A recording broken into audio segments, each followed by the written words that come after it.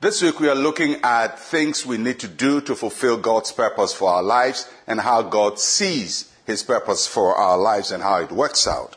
So we'll look at James chapter 5 verse 7.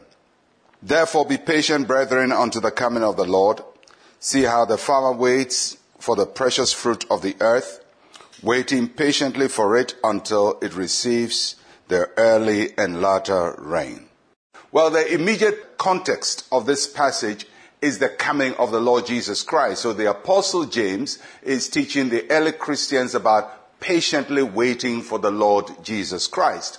And he uses an analogy, the analogy of a farmer who is waiting for the early and the latter rain so that his crop will be ripened. And so James says that just as the farmer waits for the rain to come so that his crop will be ripened, Christians should also be patient waiting for the coming of the Lord.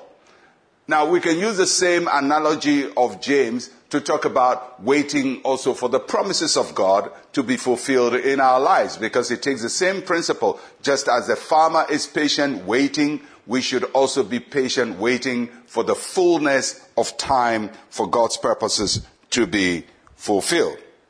So, what does it mean to wait? Now, if you look at the passage, waiting is related to being patient.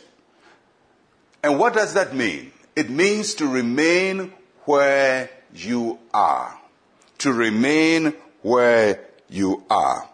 This can be physically staying where you are, but it goes beyond physically staying where you are. It also means that mentally being in the right place at the right time. Where you are spiritually. Remaining where you are is not an excuse for laziness.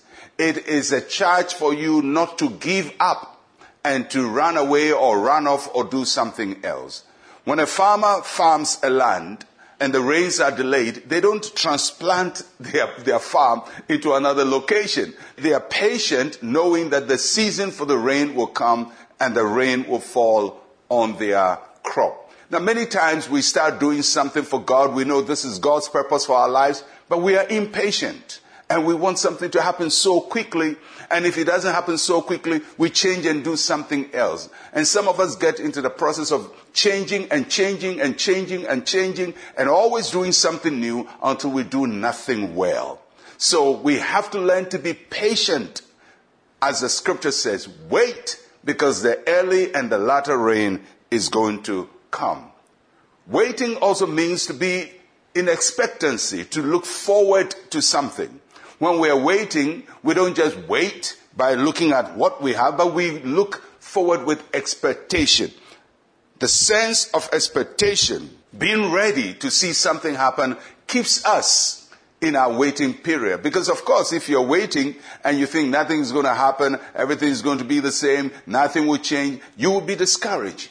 But when you are hopeful, when you are expectant, especially when you are expectant for something that is really sure to happen. And one of the things we can be sure to happen is that God's goodness will touch us, that God's favor will touch us, that God's blessing will come to us, that God will always respond to His promises in our lives. So when we trust the promises of God, there is a surety that God will do it. So we wait in anticipation. We wait in expectation. If you're going to fulfill God's purpose for your life, you have to learn to wait, to be patient, not to just transplant yourself, keep moving and moving and moving and never achieving anything. Learn to stay in one place and wait for the fullness of a process to work out for you. Let's pray. Say with me, Heavenly Father, help me to remain patient and faithful as I work and plow my field. In Jesus' name, amen and amen. God will bless you where you are. Just be patient. I'm Pastor Mensa Otabil. I'll catch you again tomorrow. Shalom, peace, and life to you.